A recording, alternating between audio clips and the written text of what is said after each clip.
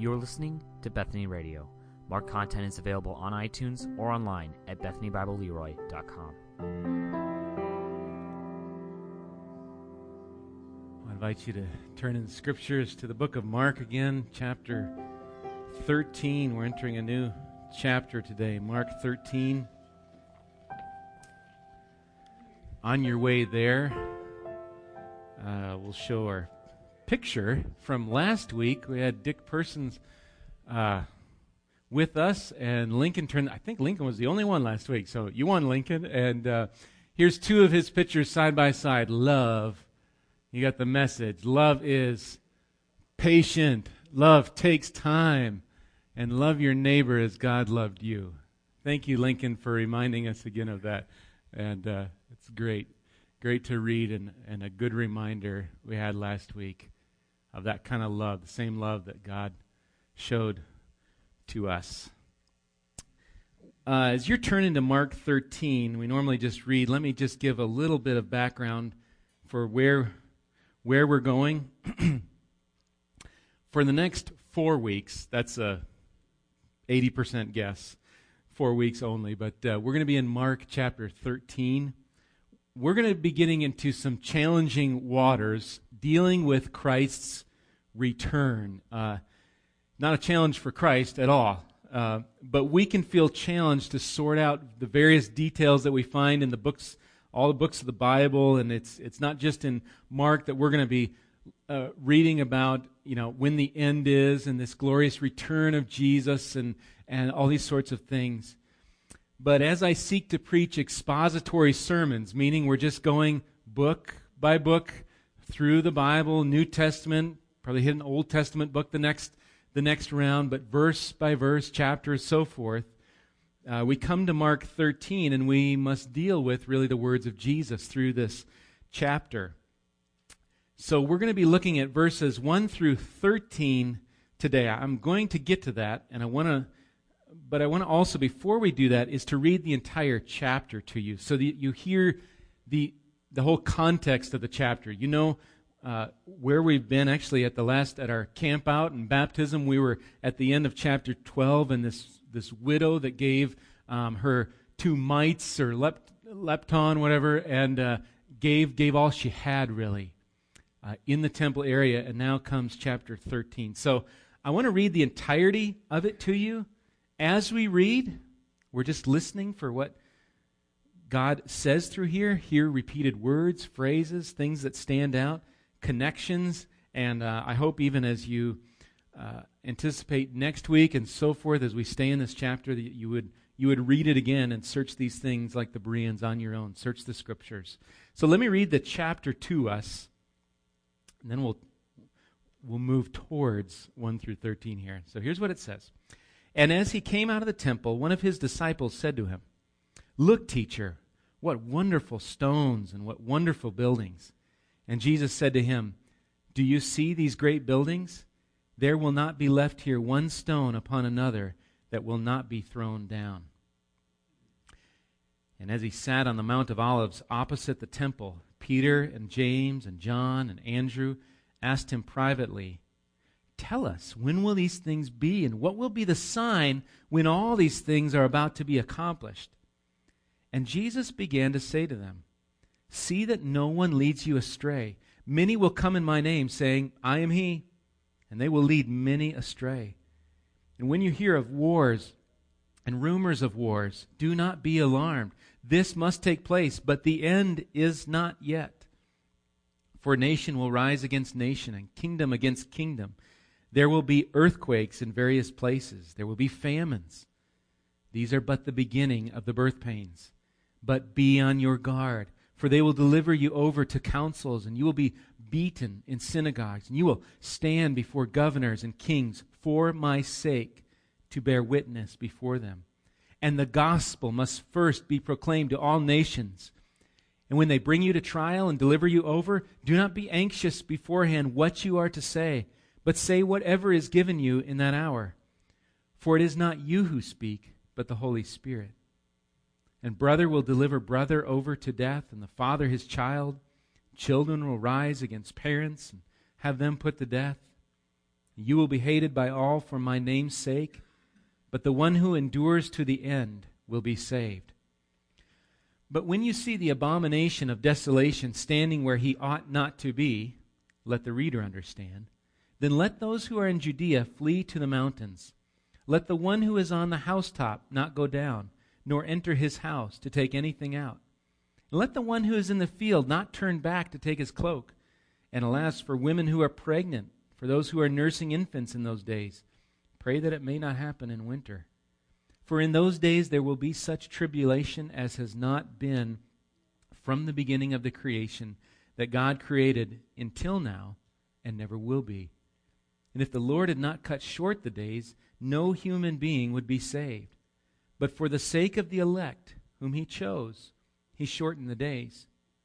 And then if anyone says to you, look, here's the Christ, or look, there he is, do not believe it. For false Christs and false prophets will arise and perform signs and wonders to lead astray, if possible, the elect. But be on guard. I've told you all things beforehand. But in those days, after that tribulation, the sun will be darkened, and the moon will not give its light, and the stars will be falling from heaven, and the powers in the heavens will be shaken. And then they will see the Son of Man coming in clouds with great power and glory. And then he will send out the angels and gather his elect from the four winds, from the ends of the earth to the ends of heaven. From the fig tree, learn its lesson. As soon as its branch becomes tender and puts out its leaves, you know that summer is near. So also, when you see these things taking place, you know that he is near, at the very gates. Truly I say to you, this generation will not pass away until all these things take place.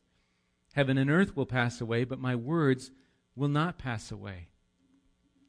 But concerning that day or that hour, no one knows, not even the angels in heaven, nor the Son, but only the Father.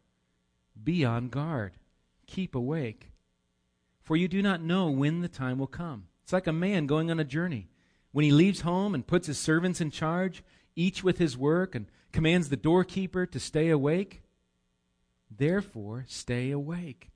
For you do not know when the master of the house will come, in the evening, or at midnight, or when the rooster crows, or in the morning, lest he come suddenly and find you asleep. And what I say to you, I say to all, stay awake. Let me pray for us. Lord, we've just read a lengthy passage. I imagine for those that have not read it recently, perhaps many questions come up. What? When? How? Signs? Father, as we seek to study this passage, I pray you would work mightily in our hearts. Lord, I pray you'd give an understanding of what we need to understand. Lord, maybe not what we want to understand, but what we need from these words in order to live for your sake, for the name of Jesus. So, Lord, I pray you'd impact my feeble words with your Holy Spirit to work in our time together, that we would worship you in our time and in the Word together. May you bless this time for your glory. In Jesus' name, amen. In 1993, in the summer of 1993, I spent 2 months in the country of Niger. You might know it, West Africa, as kind of it was after my sophomore year of high school. Went over there to be with a missionary agency and look at, maybe missionary aviation. Maybe I would fly and do missions someday. And it was kind of this 2-month-long period. And where we stayed in the capital city of Niamey, we stayed in this house, and it's kind of like what Dick shared last week about there's walls. There was a house and a couple houses behind us, but around the whole perimeter was a kind of a wall-like structure, that sort of thing. And most commonly, missionaries and those people with houses like that would hire a guard for the night. Our particular guard's name was Sally Fu. And Sally Fu and I became friends, but we became friends on his last night at the compound because Sally Fu had a problem with being a guard. He would fall asleep. And it's not good if you're going to hire a guard. You want a guard that's awake and alert. You think of what we look for in guards. We want them to be up and patrolling and understanding what threats there are and seeing the movement. And maybe we're looking in trees, or we're patching up things in the wall, or we're looking for places that are vulnerable to our security.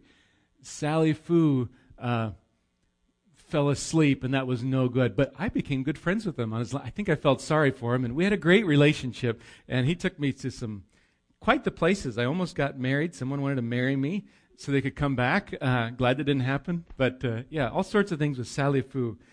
But you think of guards that way, and we look for guards that are not asleep. And so as we're studying this over the next 4 weeks, you've seen in your sermon notes, be on guard. That's kind of what I'm using as kind of the setting here. I'm going to see if this works. There it is. That we would be on guard. And I think we're going to look at different aspects of this idea. But this being on guard, being watchful, being careful, this idea of being on guard. So that's kind of where we're going to go these next few weeks as we look through chapter 13. But before we get into this section, that's why I say eventually we're going to get there, let me just attempt a bit of a broad kind of brushstroke regarding the subject of this chapter. Different words might describe this chapter. If you want to use a real technical word, we might be talking about eschatology. That's simply just eschaton, meaning last in Greek. So it's the study of the last things. Eschatology. If you want to be real smart, you can say, I'm studying eschatology. Or just the last days or the end times. There's thoughts of that. Thoughts of the second coming of Christ. We might think, as we start thinking about second coming, we might think book of Revelation. We're thinking about horses and beasts and war and new heavens and new earth and all these different thoughts. It's a big subject, and it's a big area. There are books you could read for a year and more on all the books written about how to figure this out and looking at all these. And some people have charts and they know when and this, and they're trying to know when and looking at it and look at this event, and I'm reading the paper and I'm seeing all these sorts of things. And so we're trying to sort out, Lord, what's the end? What's going on? How will this end? Or when are you coming? And what are some of the signs of that? Our statement of faith says this. Here's our statement of faith. It says this about what we believe as a church about the end times. And some places it doesn't get very specific, and I appreciate that. But here's what it says. At the end of the age, Jesus Christ will return to this earth personally, visibly, physically, and suddenly in power and great glory to translate his church from this earth. And so the saints shall always be with the Lord. We teach the bodily resurrection of all men, the saved to an eternal life in God's presence, and the unsaved to judgment and everlasting punishment, cut off from the life of God forever. It's about as specific as it gets, that we know that Jesus Christ will return, in those words, personally, visibly, physically, suddenly, from the Scriptures here is where we're getting that from. But there's not greater details. Is it, with the 1,000 years, the millennium, different things like that. It's not as detailed. And I think that's for good reason, because we as individuals are saying, we're looking at the Scriptures and we're to search, and I think we're to say, okay, here's what I believe Scripture to be teaching. But we want to be careful in being too dogmatic, at least about some of the specific things. I want you to hear from some other writers on this as we think about this topic of the last times and eschatology, so that we start this journey of 4 weeks or so on the best footing. Some of these are going to be more extended quotes. I think I've got most of them here on the slide, so you can kind of read along with me. Here's the first one from a commentator I've used a lot as we go through Mark. His name is James Edwards, and he says this. As we're thinking about the broad scope again of, as we study the last things, as we think about the end times, what's a good footing, what's a good foundation as we begin this studying that we want to keep coming back to and try to be anchored to?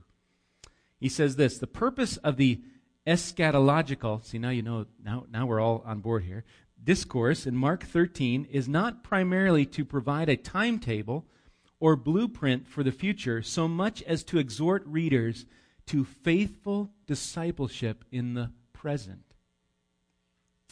no one is either encouraged or commended for attempting to be an eschatological code cracker. That's folly. For even the Son of Man is ignorant of the end. We read that today, verse 32. The premium of discipleship is placed not on predicting the future, but on faithfulness in the present, especially in trials, adversity, and suffering. Did you catch that? The premium is placed not on, can you predict it? You got it all down, you got this verse, but then you put in this, and then you got it all right. Is that the goal, or is it more the idea of faithfulness in the present, where you are, trials, adversity, suffering, looking towards that time when Jesus will come? I appreciate that perspective. How about another one here? This is from Martin Lloyd-Jones. He says this. Now, he's talking general. He's not talking about Mark 13. In general, the idea of the last times.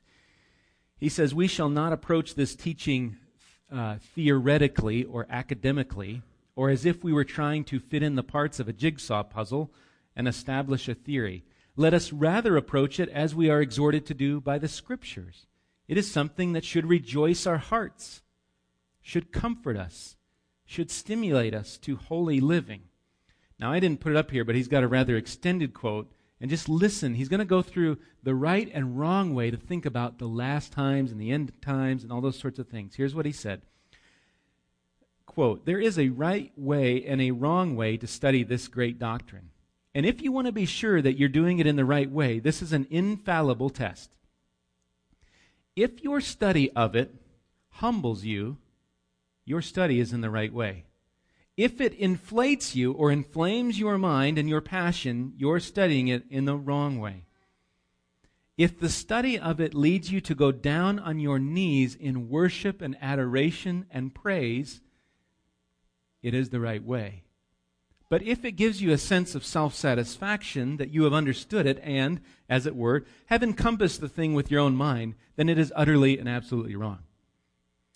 If your study of it makes you realize that the time is short and that you must be up and doing, that you must purify yourself and prepare yourself for it, then you are studying in the right way.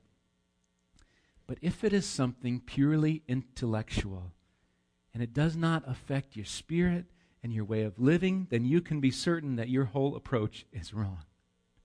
This is not a subject for the mind only, it is for the whole person. It is the ultimate end of salvation. It is the completion of all that we have hitherto been privileged to consider together. May God give us grace, therefore, to approach this glorious truth in that way. There's in these quotes the push for us as we consider these end times that our lives as disciples of Christ be affected presently, in the present. We're not to be, I appreciate that, code crackers, but Jesus worshipers. He's the focus of the study of who will come again. One last quote here. This is from Timothy Paul Jones in a study, and he's got a book. I mean, there's many books out there, 4 views of this, 3 views of that, so forth, and so forth. You can look those up. Here's what he says, and I bring it out, just hopefully all of these are helpful to you as you read, I mean, not only Mark 13, but Revelation or Isaiah or Ezekiel or just different books that we're reading that deal with these end times, that we're thinking of them in a Christ-focused way. Here's what he says. Jesus is the goal and end point of God's plan for history. If the end time is a puzzle, Jesus is the corner pieces. These guys like to use the puzzle language here. Only when Jesus stands in the most prominent places can the end times puzzle begin to make sense. Now he goes on to say, I got it? There it is. I'll read it, small print. He says, increased anticipation of the glory of Jesus may end up being dangerous. Listen to this call on us as we study some of these things. It may be dangerous. He says, but not in any way that will land you in the middle of an apocalyptic cult. It's dangerous because whenever Jesus becomes central, life as usual ends up disrupted. Can I read that again? It's dangerous because whenever Jesus becomes central, life as usual ends up disruptive. Where the glory of Jesus is central, the allures of consumerism and self-centered goals and the culture's profile for success lose their luster. This is dangerous in the same way that Jesus himself was dangerous. It's dangerous because once Jesus truly shows up, nothing can remain the same as it was before. Do you hear what he's saying? I think it's some of the same things we've seen all along in the book of Mark. So we continue here that we see Jesus, and we anticipate his coming and his glory. I did bring, since they brought up so many ideas, I did bring a jigsaw puzzle. We're not going to put it together this morning. But just to give you an idea of what this is like, if I took off the cover of this, I think this we have not done yet. But it's all wrapped up. But you see, all the pieces in there.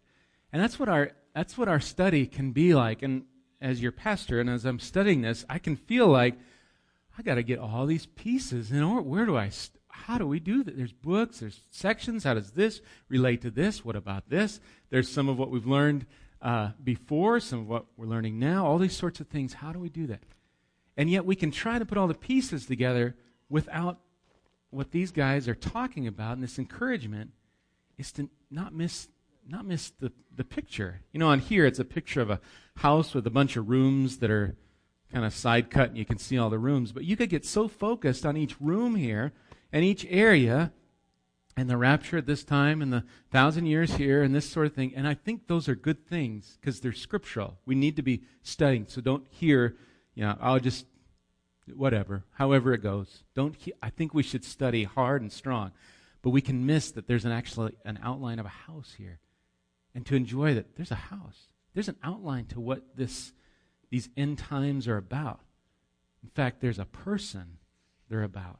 And that, again, is Jesus, that we would worship him. And so there's something more important than just figuring it all out, that our eyes would be on the Savior and prepared to walk with him through whatever suffering we will face to proclaim his name. And so we come to verse 1. I won't take that long as we go. It's going to be a little bit shortened here, but we want to look at verses 1 through 13 then. Look at this first part and seek and do our best to understand what's here. Focus on the things we understand. What we don't, we say, okay, Lord, we're going to trust you with that. Let me read verse 1. As he came out of the temple, one of his disciples said to him, "Look, teacher, what wonderful stones and what wonderful buildings." We're still on that Tuesday of the Passover week before Jesus would endure the cross on Friday. He's been dealing, as we've seen, questions in the temple. And now they depart from the temple, and these disciples comment on its beauty. And it was beautiful. I had a picture up here. I passed by it. It might not be big enough, but you can see a little bit. We've seen it before. It's a magnificent structure. And I don't think we even understand just how beautiful it was. Some of my reading, Herod, who was working on this temple, I think it was about finished time of Jesus here. It was double the size of Solomon's temple. So you think Solomon's temple was great. This was, let's just double it. So it's doubled the size. It's a magnificent place. You can see why these guys would say, "That's a wonderful stone. This is a wonderful building here." And the stones were massive. It was a sight to behold. But here's Jesus then in verse 2, and he answers them. They're looking, what wonderful buildings. And he says, "Do you see these great buildings? There will not be left here one stone upon another that will not be thrown down." Not a stone left upon a stone. They will be thrown down. They will be destroyed. And in fact, they were, in a sense. In 70 A.D., Jewish zealots led a rebellion against Rome in the city of Jerusalem. Here's what one historian, N.R. Needham, he summarizes this destruction like this. Just listen to what happened, because what Jesus predicted did take place in around 70 A.D. Here's what he says. The Zealots, so that's another Jewish group, Pharisees, Sadducees, Zealots. They're zealous for the nation. They led a mighty nationalist uprising against the Roman Empire, lasting from AD 66 to 73. Okay, so if Christ is maybe if he crucified 30, 33, somewhere around there, you get an idea, maybe 30 years later, something like that. After the most appalling bloodshed, Rome's armies totally crushed the revolt, almost completely destroyed Jerusalem, and reduced the temple to a pile of smoldering ruins. The loss of Jewish life was horrific. The Jewish historian Josephus, who was alive at the time and wrote a history of the Jewish war, estimated that 1,100,000 Jews were killed in the fighting, and 97,000 taken captive and then sold into slavery or put to death for sport in the Roman arenas. So there was a fulfillment to Jesus' words here. A judgment would come upon this city and temple in which the Son of God was slain. And as we read on, certain indicators would be signs of this destruction. Look at verses 3 through 4 here in your scriptures. As he sat, now we've moved scenes. Now they're sitting as he sat on the Mount of Olives opposite the temple. Peter and James and John and Andrew asked him privately, "Tell us, when will these things be, and what will be the sign when all these things are about to be accomplished?" I was reading Alfred Edersheim, and he describes this scene of these guys sitting on this Mount of Olives, looking back towards the temple, looking back towards Jerusalem. And he gives just a great description of what just think of them sitting on the hill, looking back at this place. He says, "Just then the western sun was pouring his golden beams on top of marble cloisters and on the terraced courts, and glittering on the golden spikes on the roof of the holy place. In the setting, even more than in the rising sun, must the vast proportions, the symmetry, and the sparkling sheen of this mass of snowy marble and gold have stood out gloriously." It must have been quite the sight as Jesus then hears these questions privately of the disciples. And their question relates then, I think, to the destruction of the temple. When is this going to take place? What are the signs of these things taking place? Matthew gives us a little more on these things. But nonetheless, we see the sign of these things taking place. It's a natural question any of us would ask if somebody said, Washington, D.C. is going to be destroyed, the White House is going to be destroyed, that sort of thing. We would say, how do you know, when? How will we know this is coming? When will this be? That sort of thing. So they ask. But it's interesting, they ask also about a sign. There's an expectation that a sign would accompany these things. What comes next, and we're going to look over them briefly, but in verses 5 then through 13, through the end of our section, at least for this morning, there's 5 commands, maybe 4, maybe 2 of them are kind of together, 4 or 5 commands of Jesus that he lays down for his disciples. And we want to listen to these. But what makes this chapter difficult, at least for us, I'll just say for me, is how to understand the when of these things. Is Jesus simply speaking here about this period of 70 AD, just when the temple was destroyed? That is, some people view that and say it's just that time period. Others, myself included, would say there's something more going on here.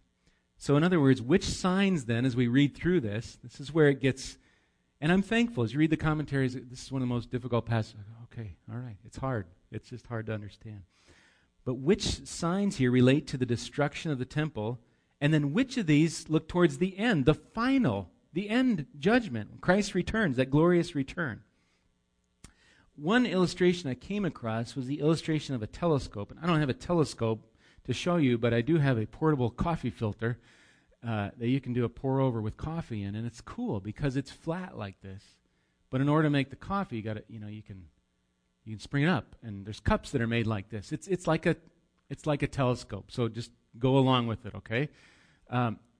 We can look at chapter our verses 5 through 13 and just say it's flat. It's just the destruction of the temple, which I think it's pointing to. The disciples would know about that. However, there's that idea of a telescoping of the prophecy of what's going on, so that there's an explanation in here of things that would happen with the destruction, and yet they telescope that the destruction of the temple in Jerusalem actually are kind of a foreshadowing, a type of what will happen in the end times, that we see this, and it's to spur us and to say, okay, those same signs are going to be here. That's kind of the idea, if that helps you, because we wait. We read our statement of faith, and we see in the Scriptures Jesus Christ will come physically, visibly, personally, suddenly. We're still waiting for that to take place, though many, like he predicted, have claimed to be Christ. But we wait. So we've used this phrase before. If it's helpful to you, there's an already and not yet. It's a common phrase scholars use thinking of these things. There's an already in the destruction of the temple. It already happened. But the end is not yet. It's yes, but not yet. That sort of idea going on. That's the best explanation and hopefully helpful to you. So, seeking to be kind of brief, we're just going to look through these commands because we want to get back. What were our foundations? How do we live? How do we live in the present as disciples? Because we know the final end has not taken place yet.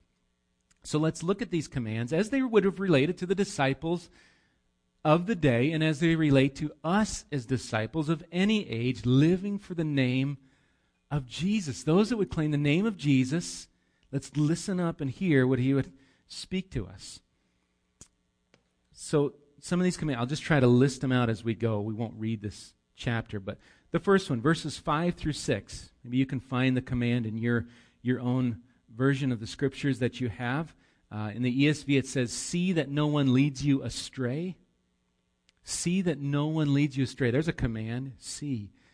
In other words, look, this verses 5 and 6, look to Jesus alone. Don't look to the imposters. The Greek word here for to see, so see that no one leads you astray, it's the same word that comes later in verse 9 where it says be on guard. It's the same kind of root word there. So I think we can assume with it and take that idea of be on guard that somebody does not lead you astray. Many false teachers are going to spring up. They're going to say, I'm he, and they're going to lead many astray. I mean, you can do a quick Wikipedia search and look this up, but I looked it up, there's some 34 names, and this is Wikipedia, it's not like a necessarily Christian research site, some 34 names that claim either they were the second coming of Jesus or they're the Messiah. That's just looking up real briefly on Wikipedia. Suffice it to say, Jesus was exactly right. He knew what would happen. Many continue to proclaim messiahship to themselves.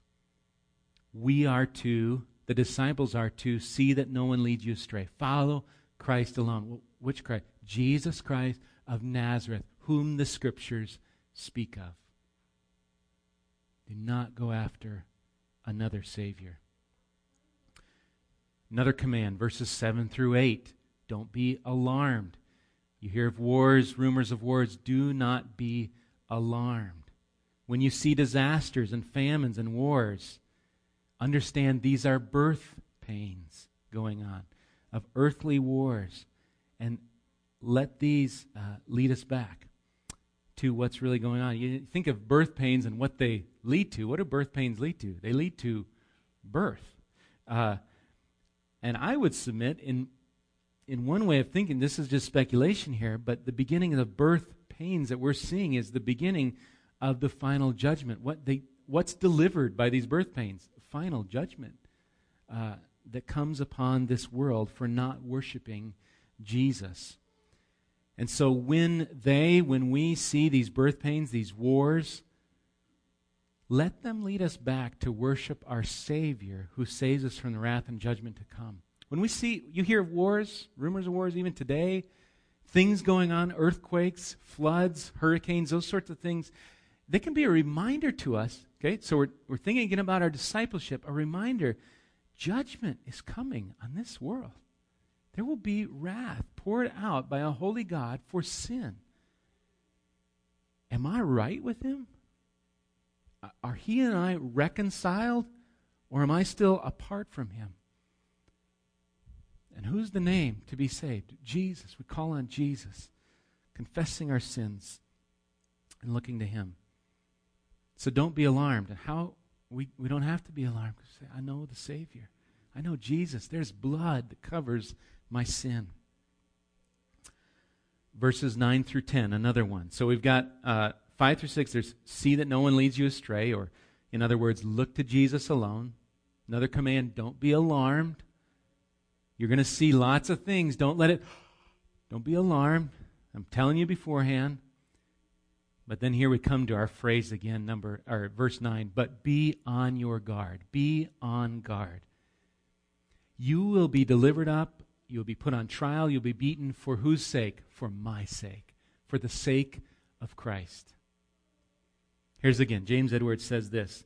The point of this phrasing, this idea of being delivered up to these councils and beaten in synagogues and standing before governors and all these sorts of things. He says, the point is to rid believers of utopian fantasies and remind them, and I'd say remind us, right?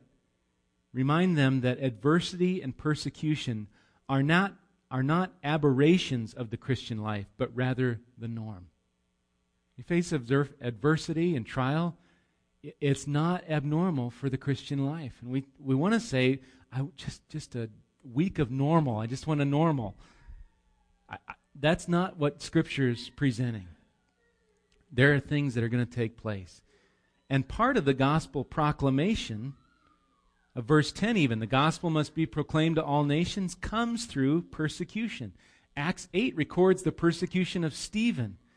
And after that, it says in Acts 8:1, they, that is the church, they were all scattered throughout the regions of Judea and Samaria, except the apostles. A persecution of Stephen. He was persecuted. We would say, that's not good. And it's not a good thing. But it did something, and it spread that church out from there. And God used it. Little did they know who would persecute Stephen, what they had done. They had sent the church out to Judea and Samaria. The gospel went forth through the persecution of the church. Applying this, we too can look at difficulty and trial as appointed times of sharing Christ. I think we want to look at them and say, I can't preach Christ. I'm in this trial. I'm suffering right now. Those are the times to preach Christ. And maybe we need to first preach him to ourselves and preach the gospel to ourselves to remember, and then preach it to others, that we would use these times. 1 Thessalonians 2, 1 through 2. You can write that down, but it says this. 1 Thessalonians 2, 1 through 2. For you yourselves know, brothers, and this is Paul speaking. Let me start again. For you yourselves know, brothers, that our coming to you was not in vain. But though we had already suffered and been shamefully treated at Philippi, as you know, we had boldness in our God to declare to you the gospel of God in the midst of much conflict. To declare the gospel in the midst of conflict. I think we just want to think, wait till everything's peaceful, and then I'll get to sharing the gospel. It's no, in the midst of that, share the gospel. It's really the norm of the church. Okay, now the next two that are really, I think, combined. They're in verse 11. I'll just read it here. Verse 11 in our text. And when they bring you to trial and deliver you over, here's another command, do not be anxious. Don't be worried. Don't be anxious beforehand what you are to say, but say. So that's where the two commands, don't be anxious, but say. They're kind of connected there. Say whatever is given you in that hour. For it is not you who speak, but the Holy Spirit. The Holy Spirit will speak through you. In one way, we see this fulfilled in Acts 4, as Peter and John, they're before the leaders of the Jewish people, the rulers, scribes, high priests, and they're speaking. It says Peter was filled with the Holy Spirit, and he goes on to speak of the name of Jesus Christ of Nazareth, and he says that familiar verse to us, Acts 4:12, there is salvation in no one else, for there is no other name under heaven given among men by which we must be saved. He proclaims it, and he's filled with the Holy Spirit. We see this, what Jesus is predicting and looking at, we see it in Peter, at least in Acts 4 there, amongst other places where God is at work. The people where Peter talked to, they were amazed. He says they're uneducated, common men, and yet they're bold, and they recognize that they had been with Jesus. The last command, it's not really because that's 5. It's not really a command, but it's really the last verses here, and I'll just read those as well, verses 12 through 13. I think that's kind of think of it as a grim outlook. Well, yes, but we know a great Savior. Verse 12, and brother will deliver brother over to death, and the father his child, and children will rise against parents and have them put to death. And you will be hated by all for my name's sake. But the one who endures to the end will be saved. The one who endures to the end will be saved. There's a call here for endurance, to persevere. Families, they're going to turn on one another. Brother will deliver brother, father a child to his parents, and so forth. Endure. In some ways, we can be comforted that we knew this was going to happen. This is part of counting the cost. You understand this could happen. You could lose your family.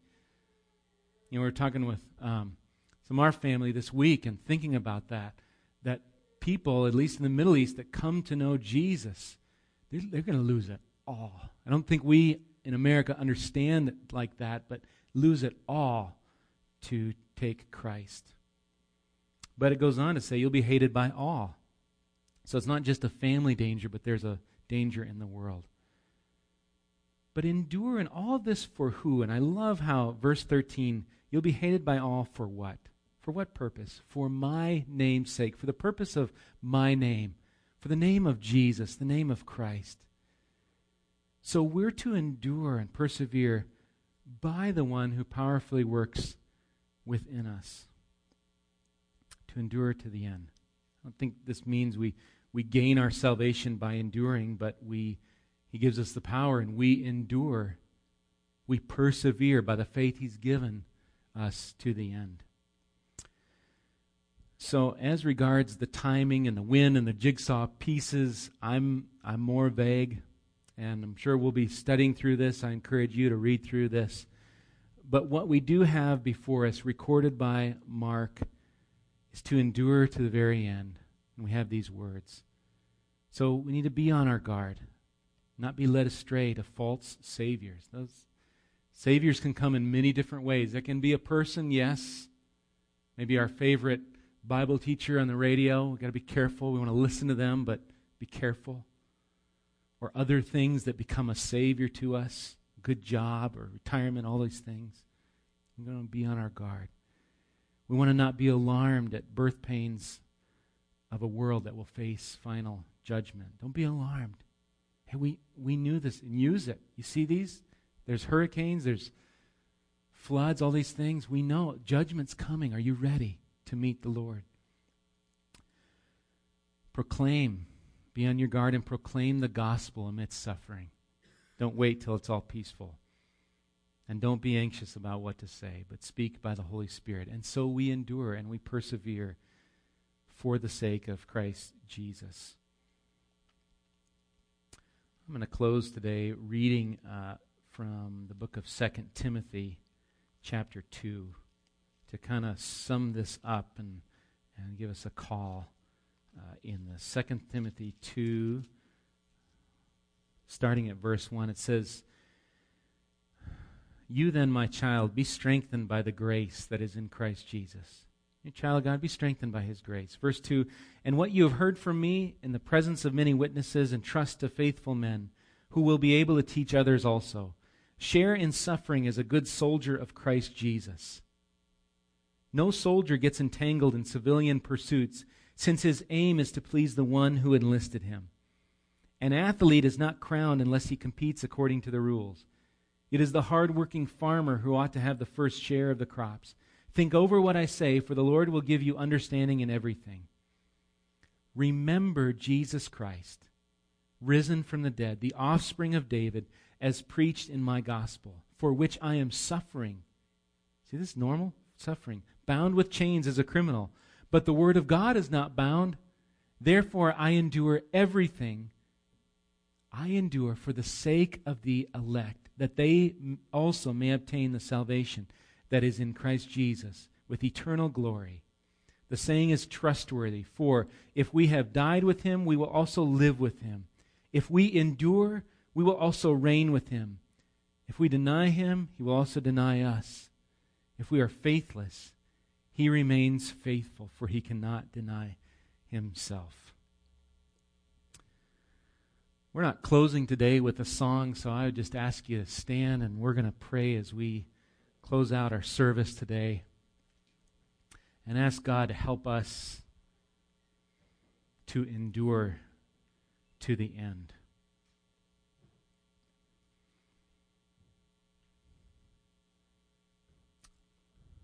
Lord, I'm thankful for each one that is here today to hear from your word and understand we might not have the jigsaw puzzle all put together, but we know the maker of the puzzle. We know the one who will come again. We know Jesus. We don't know how it's all going to happen, but we know who. Lord, I pray that we as a congregation would be prepared to suffer for the sake of your name. Each one of us, Lord, in our hearts, that we say, I will follow the Lord whether it hurts me or not. We'd be willing to go before councils and have trials take place.